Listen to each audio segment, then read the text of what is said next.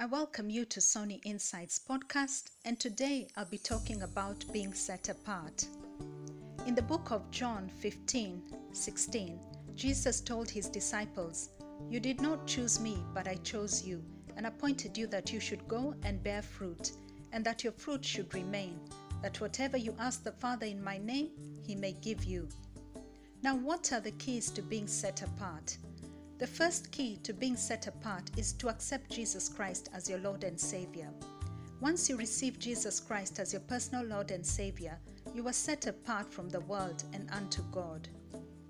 Jesus said in the book of John 14:6, "I am the way, the truth, and the life. No one comes to the Father except through me." Therefore, you must repent of your sins and trust in Christ alone for salvation. Through salvation, our old life is gone and we are new creation through Christ. The second key requires that you refrain from indulging in the things or activities that are contrary to the Word of God. God has chosen you out of the world to show His glory in you. You're in the world, but don't be part of the world. Don't follow the world's desires and live like unbelievers, but walk like Jesus, our Lord and Savior. Our holiness comes from Christ. The third key is to dedicate your time to be alone with God in prayer. God desires an intimate relationship with you. It is written in the book of Psalms 4:3, "But know that the Lord has set apart for himself him who is godly. The Lord will hear when I call to him." The fourth key is to set yourself apart from unbelievers.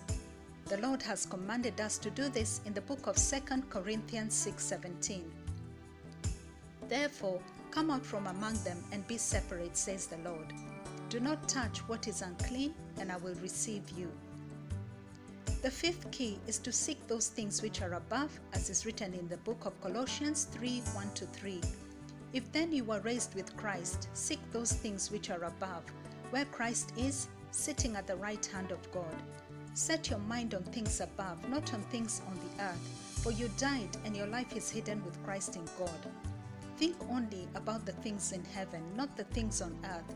Your old sinful self has died, and your new life is kept with Christ in God."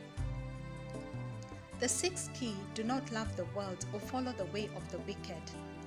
You must pursue righteousness. It is written in the book of 1 John 2:15-16, "Do not love the world or the things in the world. For anyone loves the world, the love of the Father is not in him. For all that is in the world, the lust of the flesh, the lust of the eyes, and the pride of life, is not of the Father, but is of the world."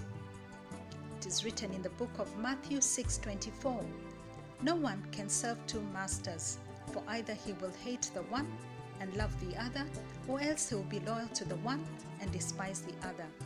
You cannot serve God and money." The seventh key is to imitate Christ, as is written in the book of Ephesians 5:1. "Therefore, be imitators of God as beloved children.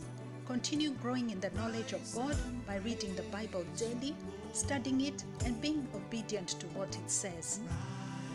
As a Christian, you are set apart to show the great and marvelous love God has for you and to live a life that is holy before God. This means living a life that is not conformed to the ways of this world. I will leave you with this scripture from the book of 1 Corinthians 15:58.